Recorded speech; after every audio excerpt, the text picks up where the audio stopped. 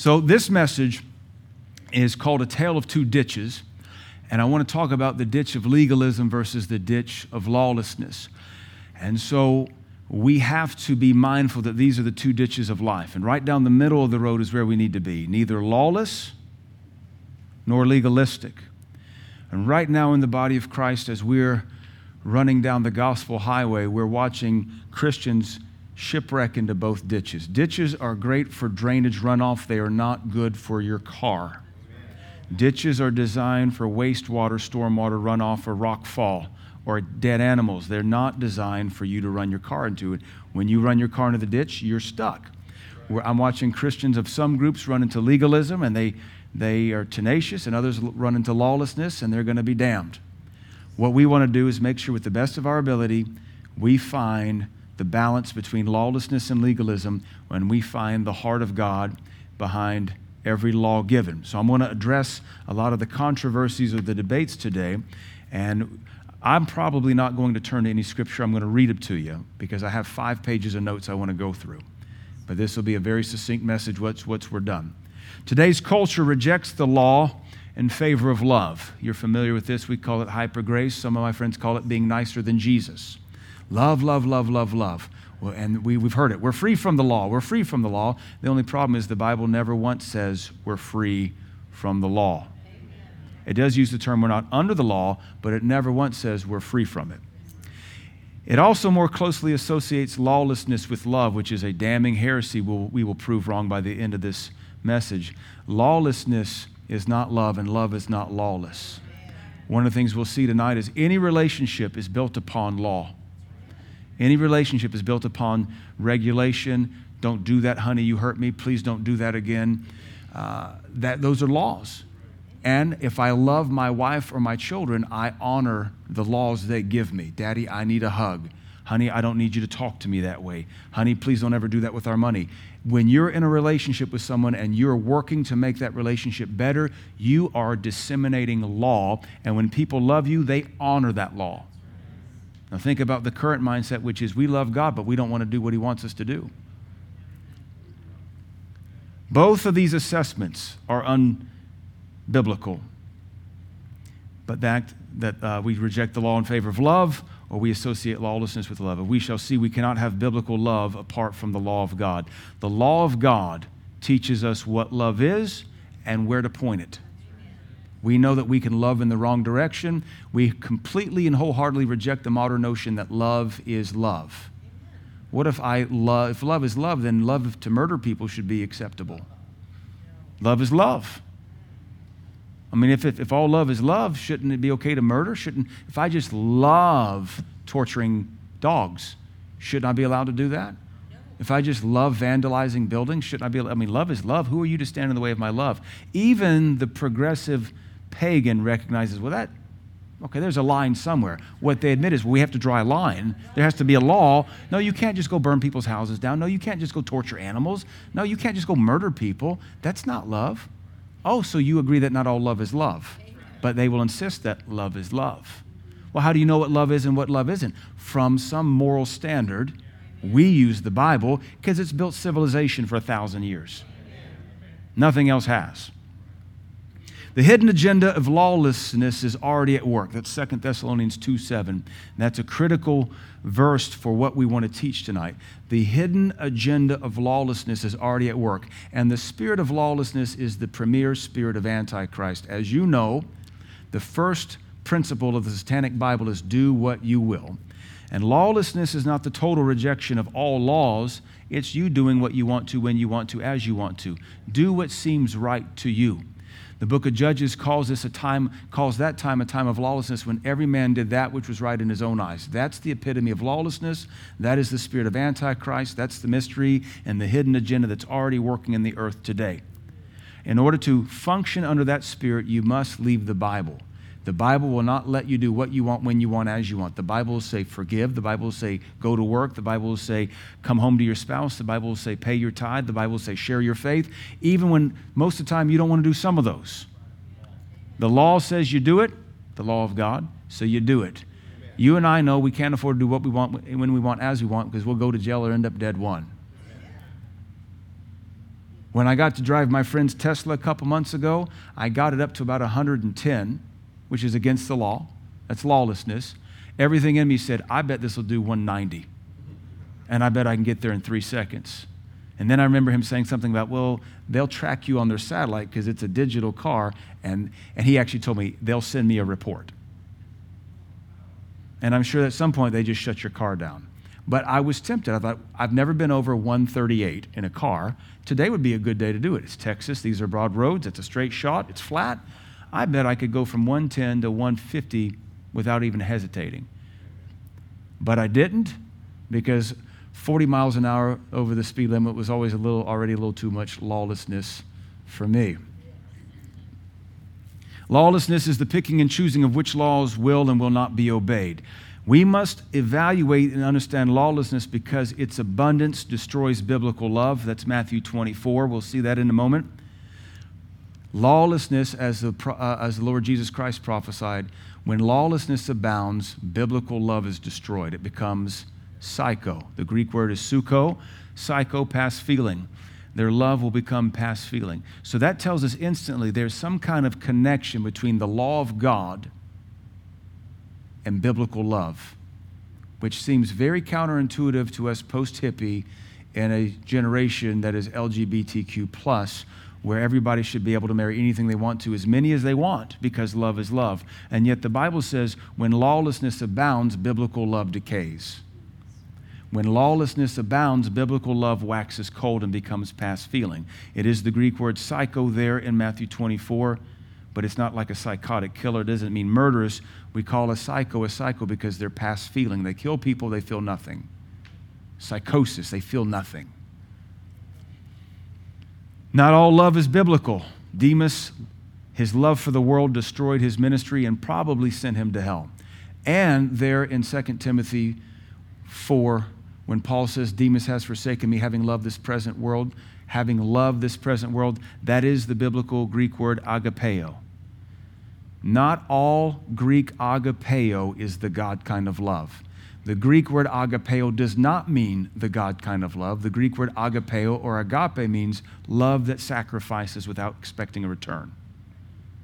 So you can agapeo a strip club. You can agapeo a sports team. You can agapeo your mistress. You'll make a sacrifice and expect nothing in return. For God so agapeoed the world, he loved the world and expected nothing in return. We've been taught it's the God kind of love, which is a misnomer. It's a love that gives and sacrifices without any strings attached. It's sacrificial love. And you can do it and send yourself to hell to do it. Legalism, on the other hand, this is lawlessness. Now let's talk about legalism. Legalism is the strict adherence to the law while completely missing the heart of the law being obeyed. And we understand that. I use the example with speed limits. It's 45 miles an hour because the engineers say this is what the road's designed for, this is what the curves are designed for, this is the safe speed even in rainy weather. But we also understand that's the heart of the law. But if someone's in a medical emergency, you can double that speed limit and nobody's going to stop you. Even the cop, should he flag you down and you hold up a bloody nub and he says, he motions and he turns on his lights and he gets ahead of you and now you fight to keep up with him and you double the speed limit on your way to the hospital. The law is understood. We're not going to go 45 miles an hour while you bleed out in a car. Legalism says, no, it's 45. You can't go a little over, it's 45. It can't go a little under, even though it's raining and snowing. Can't go under, it's 45.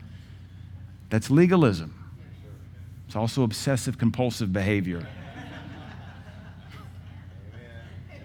We would say, chill out.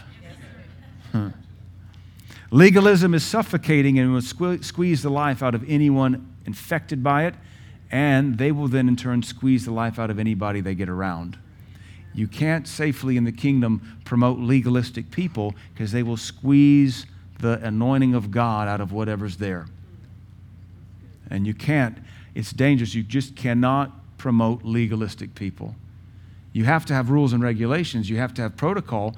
But at the same time, protocol is a safety working condition, sometimes you have to bend or break those laws to get the job done or to help somebody. And you're not supposed to sit there and say, well, I'm an ambulance driver and the speed limit's 45. I don't care if they're going in cardiac arrest and both their legs have been cut off and we have both legs, but we have 20 minutes to get them attached. No, it's 45. They will break the speed limit. They will run red lights. They will swerve. They will go on the wrong side of the road. And everybody says, please do. You don't allow a police officer or an EMT or any first responder to be legalistic. Except for when they need to be and you're breaking the law. But we understand this dynamic because the law enforcement is both legalistic and they're law bending. They cut you a lot of slack in mercy. Mrs. Dingwall, we appreciate you. I want you to slow down. This is a warning. Next time, it's going to be a hefty fine. Amen. Modern law doctrine, and we'll call this antinomianism. Antinomianism means no law, anti-law. Nomianus, nomos, meaning the law. And modern heresy, modern hyper-grace teaching, or what we'd call modern law doctrine, is built really only on 3 verses in the New Testament. Romans 6:14, which says, for sin shall have no dominion over you, for you're not under the law, but under grace. So it doesn't say you're free from law, it says you're not under the law, but you're under grace. So there's their first verse. We don't deny this verse, but as you've been taught, when we study a doctrine, we do a theological hermeneutic or a topical study. We look at all the verses. Just because you have one verse that says you're not under the law does not mean we don't stop and look at all the other scriptures. 2 Corinthians 3:6 is their other verse. They says, who has made us free? Jesus has made us free. Has made us able ministers of the New Testament, not of the letter, but of the Spirit, for the letter killeth, but the Spirit giveth life. Well, you got to qualify what Spirit. Number one, Holy Spirit. Okay, well, are we talking like weird charismatic? Because that isn't life. That's weird. So the letter kills. Okay, well, Paul wrote that in a letter.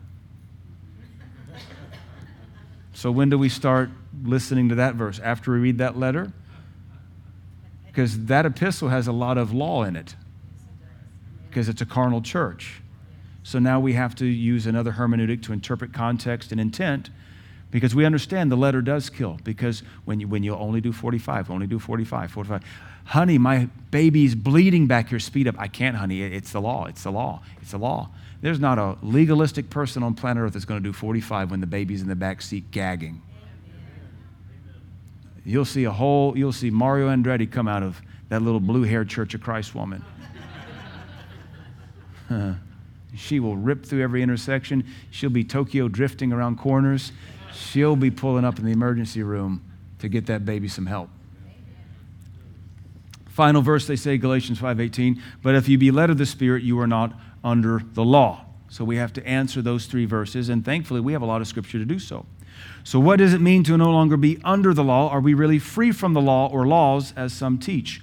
Well, Romans 8:2 says, for the law of the Spirit of life in Christ Jesus has made me free from the law of sin and death. We'll read that again, Romans 8:2. For the law of the Spirit of life in Christ Jesus has made me free from the law of sin and death. This passage is the closest the New Testament gets to saying we are free from the law, but it doesn't answer the questions, because in the end, the believer is still under a law.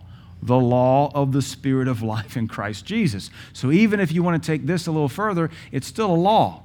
Amen. And the word is still nomos. Amen. It is a law. It is a set principle. It's something you cannot escape. It's something you must abide by. It's a law. Amen. So that verse doesn't even answer the question, are we free from the law? I don't have to obey the law.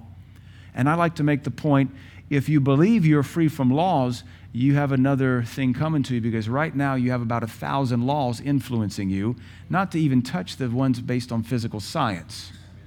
But right now we have laws that regulate our building codes and regulate how many people we can put in here. We regulate lighting and the price for lighting, and what happens if I don't pay the bills. If I'm just free, I shouldn't have to pay bills. But if I don't pay bills, you don't get AC and lights or a microphone or a recording later. So I'm not free. And we all drove the speed limit here, especially in the rain tonight, so we kind of obeyed those laws. And we kind of came in and sat down orderly. There's house laws. It's my turn to talk, so you sit there, amen, and take notes. Those are called the social contract of the local house. That's kind of a law. So I think we get it intuitively until it's God standing in our way. We get mad when the idiot drives through our neighborhood at 50 miles an hour. We want him to obey the law. We get it until God's word stands in our way. And then all of a sudden we become anti-law because it's God standing in between me and pleasure or me and self-righteousness or me and sin. There are 613 laws. We need to discuss the law of Moses so we can understand the greater context of the New Testament, which very few folks do. Most modern grace teachers are not Bible students. They're Bible deconstructionists. And I'm not looking to deconstruct anything from the Word of God. I'm looking to build stuff with it. So we have to kind of back up and look at some Bible statistics as we approach the dispensation of grace and the church age to understand what's really working and what is not. So there are 613 laws in the whole of the Old Testament, collectively called the mitzvah, made popular by the 11th century European rabbi Maimonides, also called Ramban. That's kind of his nickname, Ramban.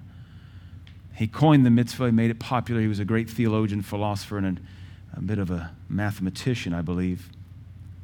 He was actually out of what is now Spain. It wasn't Spain in the 11th century. The 613 Old Testament laws are broken down into 248 do's and 365 don'ts. That's how the Jews see them, as positives and negatives. There are 23,145 verses in the Old Testament and 613 laws. So the Old Testament is only roughly 2.7% law. Because it isn't just the Pentateuch. You have books of poetry, books of history, books of prophecy. Because we know the argument, well, that's the Old Testament. It's all law. Well, technically, only 2.7% of it is. And when they always say, well, that's Old Testament, that's law, that's under the law. Well, so's worship, so's holiness, so's marriage, so's thou shalt not murder. That's under the Old Testament too. So we're already dealing with someone who is dabbling with the spirit of lawlessness, which is the Antichrist movement and agenda. For me personally, I'm not looking to be free from more laws. I'm looking to know what more are, because when I know the laws, I can harness them for my betterment. All of science is built upon understanding the laws of nature that we might harness it for man's greater good. Sir Francis Bacon, his whole concept was, let us use the laws of science to better man's condition. When you understand law, you know how to harness it to help one another.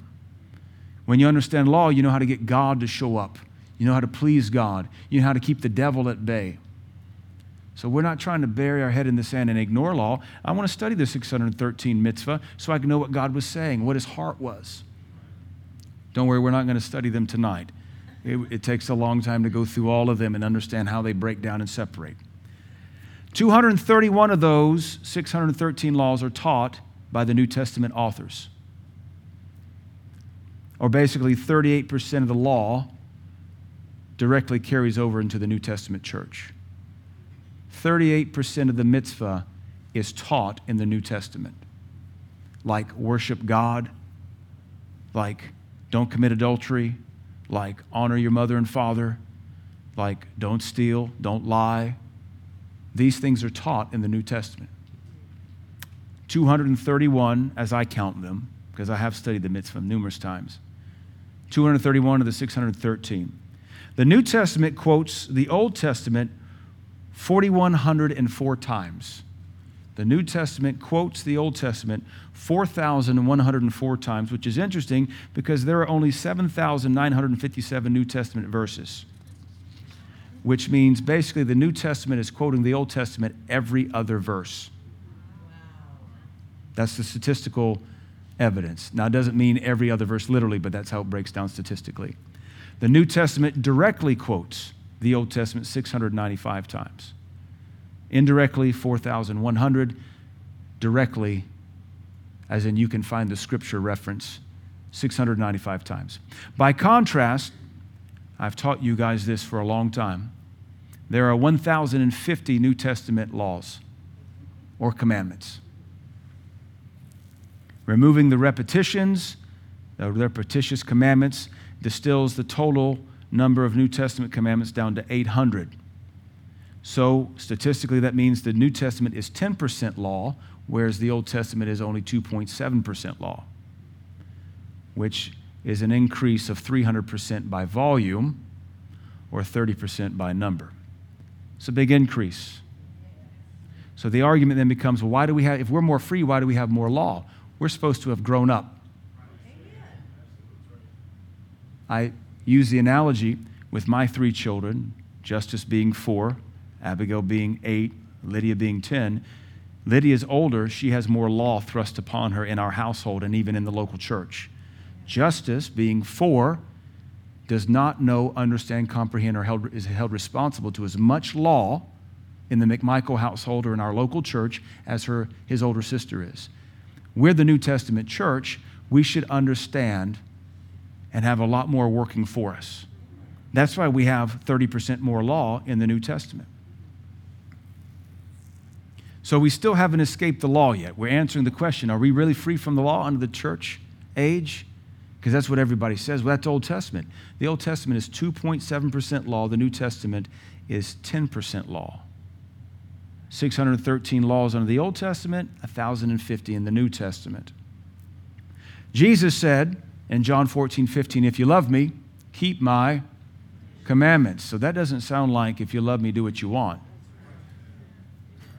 Every time Jesus spoke, he was issuing forth new commands on top of the 613 commandments of the Old Testament. Every time the Lord spoke, he could not speak without a new law or 20 coming out.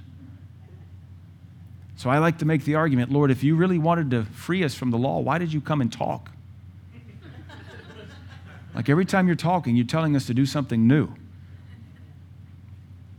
Never before had he said, pray the Lord of the harvest that he would send forth laborers in the harvest. That's a commandment. We're to pray regularly for harvest laborers. Lord, if you just keep your mouth quiet, we could be free. Yet my word is spirit and life. So Jesus said, if you love me, keep my commandments. In the Sermon on the Mount, which is Matthew 5, 6, and 7, it begins with the Beatitudes, which are 8 heart conditions that produce a state of bliss. Beatitude is a Latin term which means the state of bliss. The purpose was to teach the heart behind the kingdom. Every one of those Beatitudes is a condition of heart. Jesus then followed up the Beatitudes by saying, think not that I'm come to destroy the law or the prophets. I'm not come to destroy, but to fulfill. So here he's saying, I'm not doing away with the law. I'm not destroying it. I'm coming to fulfill it.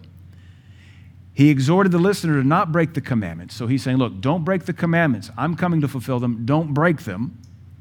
But also, he said in the next verse, about verse 19, by the way, don't break them, but you better find a righteousness that exceeds the righteousness of the scribes and the Pharisees, because their righteousness was tied to keeping the commandments. So Jesus is saying 2 things at once. Keep the commandments, but find righteousness that exceeds the righteousness of the law, because there is no righteousness in the law. We understand that the law does not make us righteous. The law makes us holy. The law does not make us right with God. The law teaches us how to behave right in his eyes.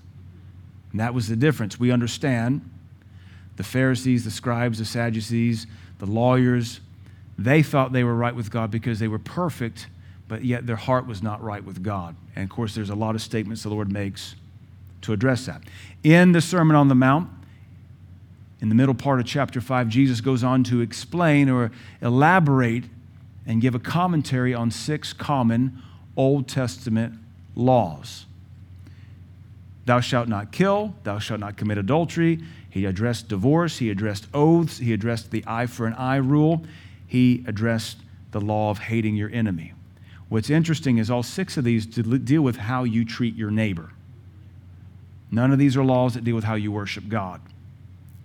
While teaching and explaining the heart behind these 6 Mosaic laws, Jesus Christ set forth 25 more laws.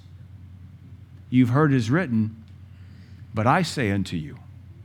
He did that 6 times and burped out, if we can say that respectfully, 25 more laws, trying to teach us how not to be legalistic with the first 6.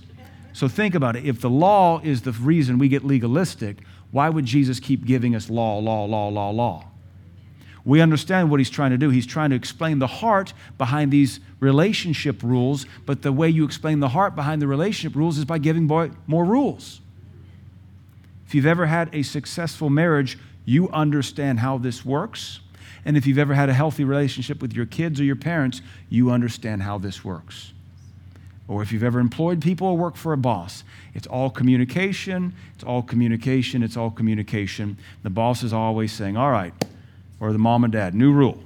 Didn't think you guys were going to do that, but I guess I see we have a gap in between this law and that law. I would have assumed you connect the dots and say, well, if I can't do this, then I can't do that, then I can't do anything in between. But evidently you didn't realize that, so let me put a new law in between them.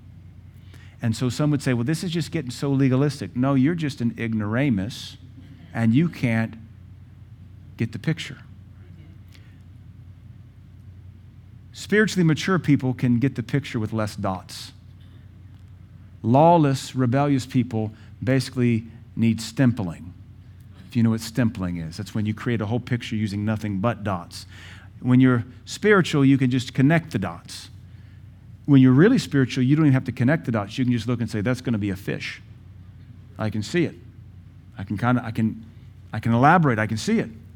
When you're stubborn, God has to so pin you into your corner or his corner with 1,000 dots. Your heart says, this just feels so legalistic and constricting.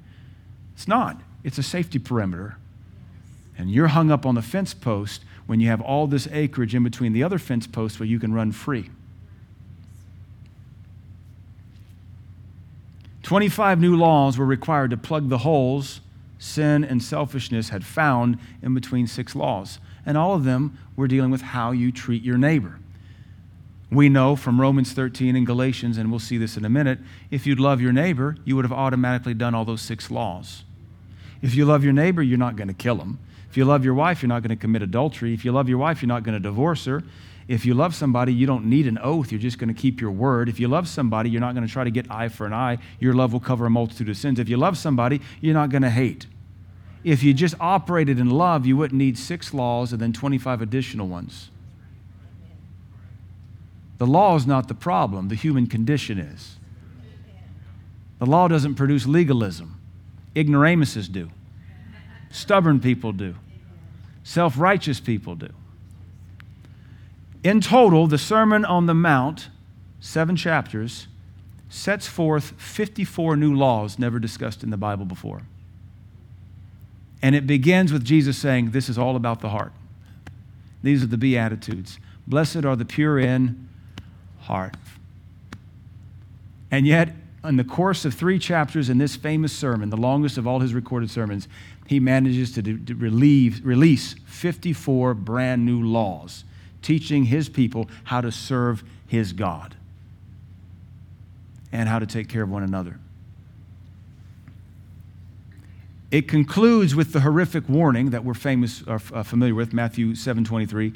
And then will I profess unto them, the many in the final day, I never knew you. Depart from me, you that practice lawlessness. I just set forth 54 new laws, the Lord's saying, and some of you won't hear one of them. And in that day, I will turn you away because you decided to practice rejecting my rules. I don't know if I've ever heard anybody say the Sermon on the Mount was legalistic. Everybody embraces the Sermon on the Mount. But he culminates it by saying, I will say, depart from me. I never knew you, you who practice lawlessness, doing what you want, when you want, as you want. Not the total rejection of all laws, just the rejection of the ones you don't like in the moment because they stand in your way. While you, meanwhile, demand everybody else obey every law you want them to obey. Paul said this concerning the law, Romans 6:12, therefore the law is holy, and the commandment holy, and just, and good. So Paul said the law is holy, and just, and good. Paul also said the law is spiritual, but I am carnal, sold under sin. So the law is not the problem, the individual is. Paul also said, Romans 7:25, I thank God through Jesus Christ our Lord, so then with the mind I myself serve the law of God. So Paul's writing the Roman epistle, which is all about the law versus grace, and he says, in my mind, I still serve the law of God, but with my flesh, the law of sin. That law of sin is still working in his body. Paul also said in 1 Corinthians 9:21 about trying to win as many people to Christ as he could. He said, to them that are without the law or on the outside of the law, that is the Gentiles, I became as someone outside the law. But then he says, being not without the law to God, but under the law to Christ. He's saying, I went to the Gentiles and addressed them as though they knew nothing of the law of God, because they didn't. You see that at Mars Hill when he preaches and says, hey, I found this statue out here to the unknown God. That's who I'm here to tell you about. He didn't say, I'm here to talk to you about the God of Shadrach, Meshach, and Abednego, because they're going to go, who, and what? That's how you address somebody outside the law. You don't say, what do you think about Samson? That DJ down at the joint? There's this guy named Samson? He must have been raised in church. Nobody, church people name their kid Samson. No, the guy from the book of Judges. The what? You have to come at the lost from a totally different angle. So Paul said, to them that are outside the law, I became as someone outside the law, being not without the law to God, under the law to Christ. He said, I didn't reject the law. I was still under the law to Christ. I was still under the law to God, but I came at them from a different angle. He said that I might gain them that are outside the law. And then finally, 1 Timothy 1:8 says this about the law, 8, 9, and 10. But we know that the law is good. Ooh, this is Paul again. He's the grace guy, remember? Paul says the law is good, talking about the Mosaic law, if a man use it lawfully. So there's laws to using the law. That sounds really legalistic. Knowing this, that the law is not made for a righteous man. Yeah, because they've learned what holiness looks like, and they're living it. So then who is the law made for? Well, the law is made for the lawless. Well, that feels like common sense. Medicine's made for sick people, and the law is made for lawlessness. So, what else is the law made for? Disobedient. Did you know you can be born again and be lawless and disobedient? And when that's the case, you need the law. It's also made for the ungodly and for sinners. I mean, that's two different classes of people. You can be a Christian and be ungodly, but a sinner is a sinner. So here we have another confirmation that Christians need the law on a regular basis. When you act ungodly, you need somebody to thump you and say, shame on you. God's word forbids that. And for unholy and profane. Unholy, that's some Christians, and profane, that's a Greek word that means not fit for public worship. Can you believe some folks come to the house of God and the Bible judges them as not fit for public worship? Not because they look dingy, not because they smell bad, but because something inside of them is wicked and perverse and demonic. So the law can help that pervert. We don't care what you look like. We don't care what you smell like. You may have just come from a job site. Your breath may smell bad because you popped a bunch of mints because you had like a chili cheese coney on the job site on the way to church. We don't care about that. What's your heart look like? Because the law of God will also clean up that profane heart. The law of God is made for murderers. What's funny, because everything we touch on, lawless, disobedient, ungodly, sinners, unholy, profane, that's kind of a generic. Then all of a sudden it says murderers of fathers, murderers of mothers. That's one of the 10 Commandments. For manslayers, that's just murder in general. Why would you have to address people that kill their mother and father, except that that was a common problem? But also 1 John says, if you hate your brother, you're a murderer. So maybe it's people that hate their parents. For whoremongers, that's fornicators. The law is for a fornicator. You can be a born-again fornicator. For them that defile themselves with mankind, that is the Greek word arsenokoides. It's a fancy way of saying homosexual. The King James translators were so devout, they could not bring themselves to write that vile word. So they used a bunch of words to translate one word. We would say gay or homosexual or sodomite. They said those that defile themselves with mankind. For men stealers, that's a slaver. The law is for slavers, those that kidnap people for slavery, which still happens in more than half the countries of the world today. For liars, for perjured persons. Liars are people that lie here and there. Perjured persons are who lie under oath. And if there be any other thing that is contrary to sound doctrine. Wait. So the law is how we build sound doctrine. How else do we build it? How do you build sound doctrine without do's and don'ts? Because doctrine, diakonos, doctrine is a system of beliefs you live by. It's a system of teaching you live by. How do you live without do's and don'ts? My marriage is defined by a strict biblical interpretation of marriage, which means one man, born a man, stayed a man, married one woman, born a woman, stayed a woman, till death do us part.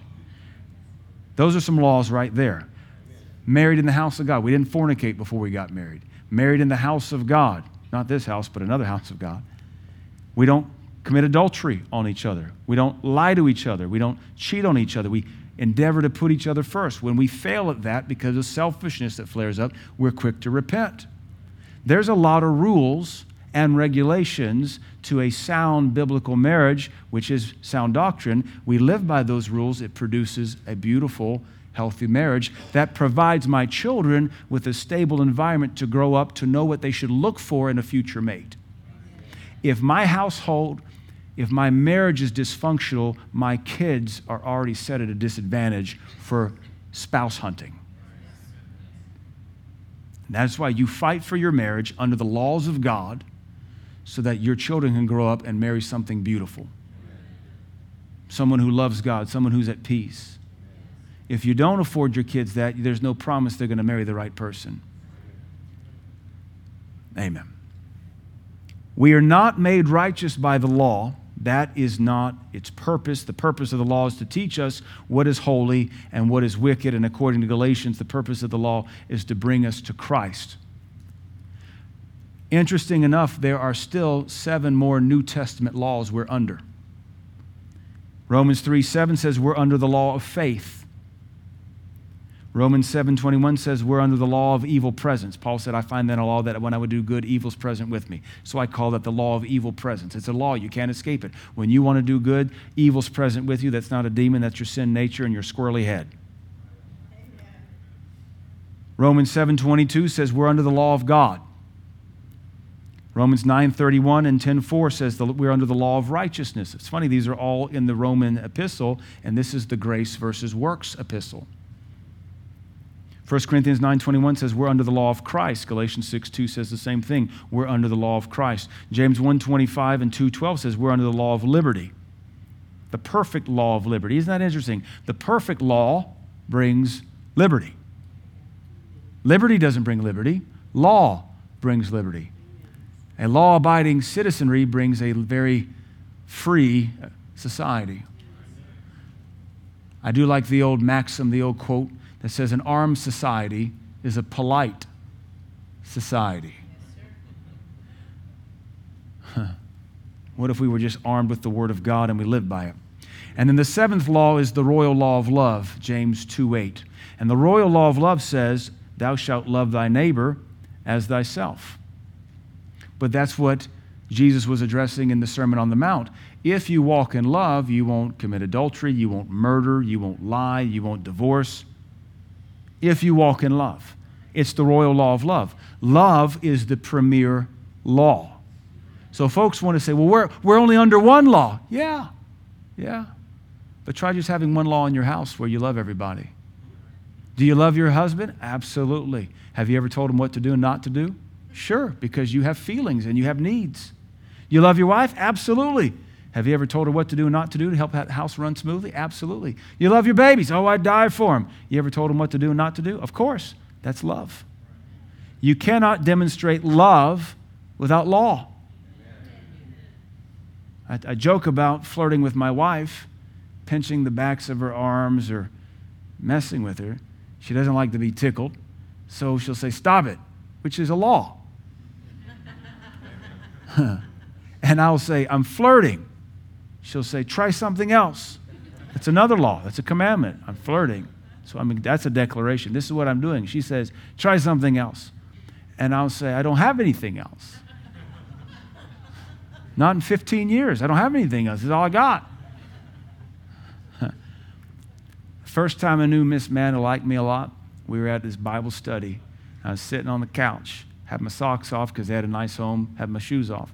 She walks by my feet because they're kicked up like this, and she grabs, these are my toes, even though this is my hand, pretend these are my toes. She walks past them, and in one swift, diabolical ninja movement, she grabs all my toes and cracks them and pops them. I do remember that. It was at the Arakello's household. And I was like, yeah, she likes me. And in that moment, it was flirting, but if she does it now, I'll kick her in the face. We can't have intimacy, communion, fellowship without laws. And then by love, honor those laws. Love honors the laws given by those that they love. Any dad messing with his kids knows his kids are going to say, Daddy, stop it, please. Either you antagonize further or you honor the kid and you stop. And you have to know when okay, now I need to really stop. The kid's going to cry or I'm going to make a problem child out of this kid. Biblical love is tied directly to the law of God. As I shall now prove, we cannot love apart from the law of God. The law teaches us what to love and how to love. Romans 13, 8 through 10 says, Owe no man anything but to love one another. For he that loveth another hath fulfilled the law. For this law, thou shalt not commit adultery, or thou shalt not steal, or thou shalt not bear false witness, thou shalt not covet. And if there be any other commandment, notice all those laws are towards your neighbor. If there be any other commandment, it is briefly comprehended or summarized in this saying, namely, thou shalt love thy neighbor as thyself. Love works no ill will to his neighbor, therefore love is the fulfilling of the law. You don't know what to love or how to love without the law of God. If you detach yourself from the law of God, you end up loving weird things in weird ways, demanding your own love and exalting it above God Almighty. Using the lame, demonic excuse, well, love is love. Well, let's define your love versus where I'm getting my definition from love or of love from. Galatians 5:14 says this, same thing, for all the law is fulfilled in one word, even this, thou shalt love thy neighbor as thyself. The perfect law of love is technically the only law we are held to, except this law had to be expanded for our understanding because we're ignorant. I'm not going to even say dumb. We just need to know how and who to love. If I were to tell society today, there's only one law from God, love, that's a reckless sermon. That's dangerous because love means something different to everybody now because we all come from a different frame of reference concerning love. To the Pride Month, you're going to produce something. To the Mormon, you're going to produce sister wives and polygamy. To the tree hugger, to the adopt a pet guru, everybody's going to love something different. So when we say God has a royal law, it's called love, we have to instantly come back and say, well, let's figure out what God says and how does he define love from his own law. Because by the way, God developed love. He is love. Therefore, all love that is divine is defined by him, and anything outside that constraint is not love. It's an aberration. It's a parody. To sin. Jesus was confronted in Matthew 22:35. It says, Then one of them, which was a lawyer, asked him a question, tempting him and saying, Master, which is the greatest commandment in the law? Jesus said unto him, Thou shalt love the Lord thy God with all thy heart, with all thy soul, with all thy mind. The lawyer is asking for the greatest commandment. One. Jesus starts off with the greatest commandment is love the Lord your God with all your heart, soul, and mind. This is the first and great commandment. And the second is like unto it, thou shalt love thy neighbor as thyself. On these two commandments hang all the law. So see what we just did there. We went from the law of love to, we split it, love God, love your neighbor. And on these two hang everything. All the law and the prophets. Same story spoken of in Luke 10:25. And behold, a certain lawyer stood up and tempted him, saying, Master, what must I do to inherit eternal life? So now we're about to tie eternal life to who and how you love. What must I do to inherit eternal life? And Jesus said unto him, What is written in the law? How readest thou? And the lawyer answered, saying, Thou shalt love the Lord thy God with all thy heart, with all thy soul, with all thy strength, and with all thy mind, and your neighbor as yourself. So this lawyer knows the answer. This guy's closer. And Jesus said unto him, Thou hast answered right. This do, and you'll have eternal life. So now we just have to obey one law to make heaven. Love. But Jesus says there's actually two divergences from that. You can't just go loving a dog, which is technically love. You can't just go love a career or a sports team. You can't just go love 30 women in a weekend or 30 men. You have to love God with everything you got, and you have to love your neighbor just like you love yourself. And on these two, hang everything, do them, and you'll have eternal life. So the law taught salvation through obeying the royal law of love, but the royal law of love split love between God and man. But this is what the Ten Commandments did back in Exodus 20. The Ten Commandments did it from the very beginning. So you had 2 tables of stone, and on the first table of stone you had the first 4 commandments, and on the second table of stone you had the other 6 commandments. And the first 4 commandments were, have no other God before me, because the first table teaches you how to love God. How do you love God? Don't have any other gods before him. How do you love your wife? Don't cheat on her. That's a good place to start. If you love your wife, you don't cheat on her, right, honey? How do you love your husband? Don't cheat on him. How do you love your God? Don't cheat on God. That's how you demonstrate your love, faith, and allegiance to someone. You keep fidelity. Second commandment, make no graven images and don't worship them. So how do you love God? Don't worship anything else, even stupid stuff you make with your hands, like the Buddhists and the Hindus. Third thing, don't take the Lord's name in vain. That is, declare that you're his servant and then blaspheme him and sin with his name. And the fourth is honor the Sabbath. Keep it holy. These are the first 4 commandments that teach us what it means to love God with all of our heart, mind, soul, and strength. So it's not enough to have just love God. Okay. Well, I thought I'd love him by going and throwing incense off the waterfall. That's not what he wants. If you're going to love God, just like in a good relationship, he's going to tell you what he wants from you. Now, the Lord has to tell us how to love one another because mankind is not smart enough to know how to be loved, especially in this day and age. So the second table of stone had the next 6 commandments, and all of them deal with loving your neighbor just like you. So the 5th commandment is honor your father and mother. Well, that's an odd commandment. How is that your neighbor? That's your first neighbor. The Redmonds are bringing home Baby Bo today. Who's Baby Bo's first neighbor? Mom and dad. So they're going to learn to honor father and mother. Number 2, thou shalt not kill. That's a pretty good way to love somebody. Just don't kill them. It's amazing you have to ask somebody that. If you love me, don't kill me. Number 3, thou shalt not commit adultery. We've covered that. Thou shalt not steal. When you love somebody, you don't steal. Don't bear false witness. That is, don't be a liar. Lying hates people. And thou shalt not covet. These are how we begin to love our neighbor. Suddenly, one law, the law of love, is branched into 2 laws, love God and love neighbor. Then it's branched again into 10 laws.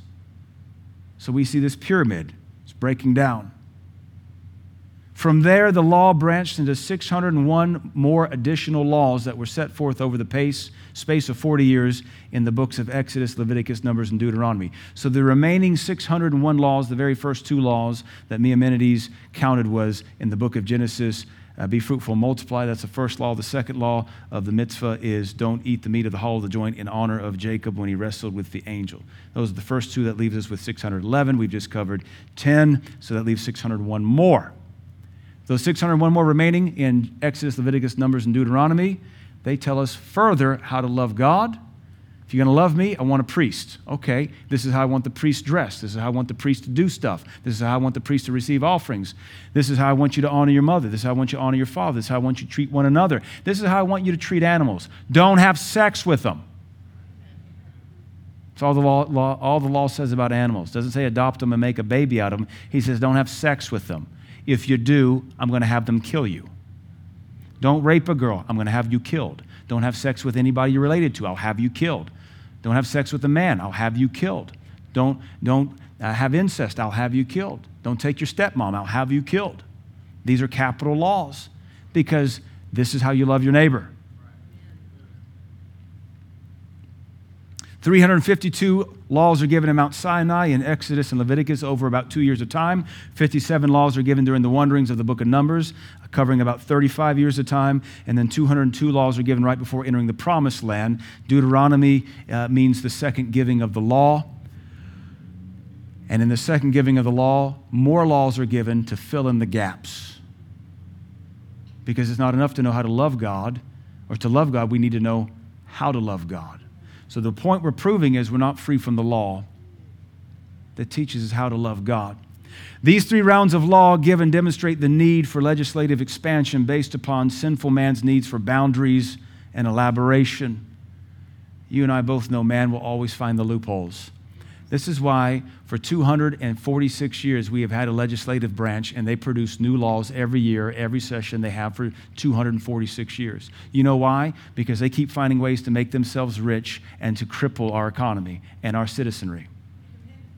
You would think after 246 years of legislative branch, Senate, Congress, and lawmaking, they're called lawmakers. I don't know what else they do. I don't even think they make good laws. You think we'd have enough laws. Oh no, they always find some new law to make. And somehow we either figure out a way to get through it or short circuit it, or we figure out they probably weren't good laws 10 years ago. Let's make some new ones. To say nothing of mankind's ability to find loopholes, the law has to be updated. Every relationship is defined by laws, and once those laws are learned, having been written on the table of the partners' hearts, there is rarely a need to rehash the letter. My wife and I never discuss adultery. She never says, "Are you flirting with them?" She never says, "What are you looking at on your phone?" We don't have to discuss these laws. She doesn't have to say, "Where were you last night?" She knows where I was. I was either home or I was at church. That's the only place I'm at. We don't even have to track each other on phones because we're not paranoid, because we trust each other. You don't know how much freedom that is. We nailed the major laws. We don't have to have 1,000 little ones to keep our marriage feeling safe. Now, if you have to have those, have them and earn some trust. But you end up having to make new laws when your kids figure out how to slip sin in between the 2 big ones you made already. You have to do the same thing for a church. You have to do the same thing for employees. It can be assumed that the first laws given are the foremost and most pressing.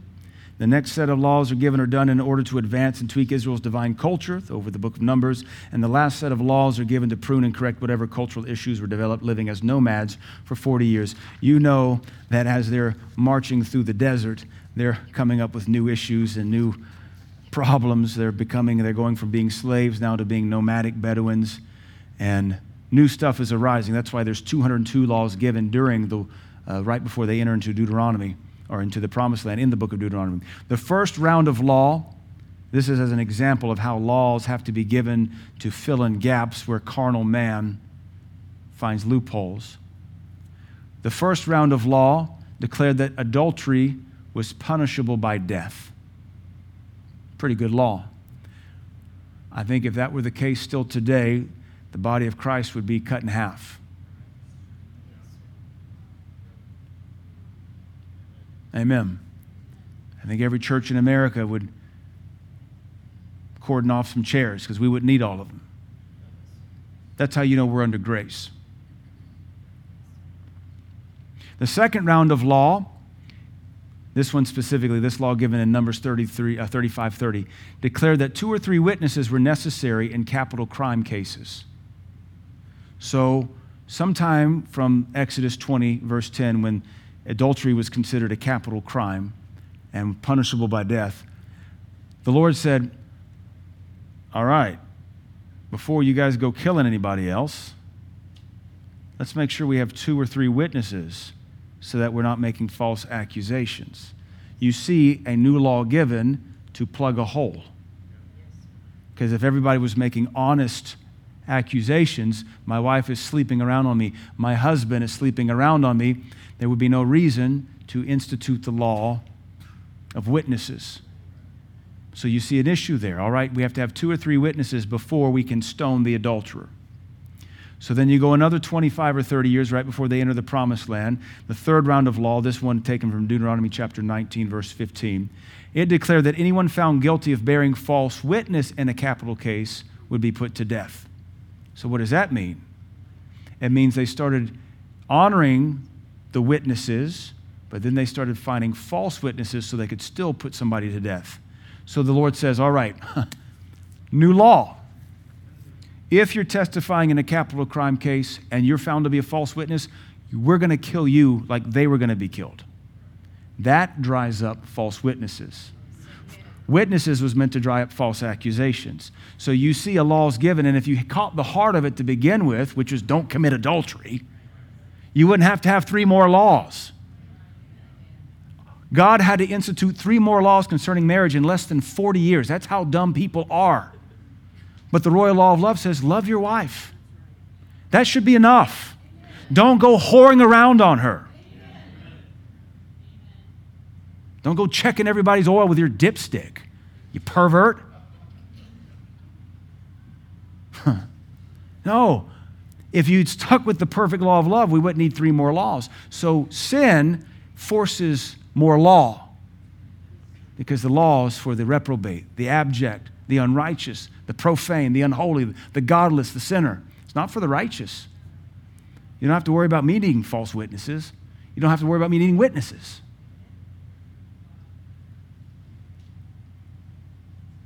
This example demonstrates the need to expand law to fulfill sinful loopholes. If you know the heart of a law, you don't need 35 more laws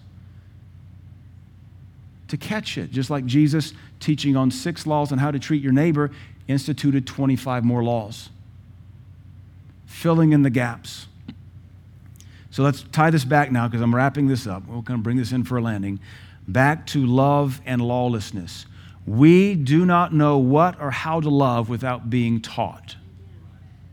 You have to teach your kids what to love. You have to teach your kids what's acceptable. You have to teach your kids what they can set their affection on and for.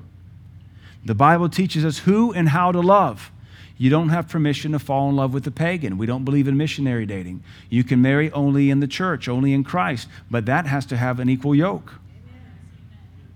You can control who you fall in love with. Your heart is totally in control.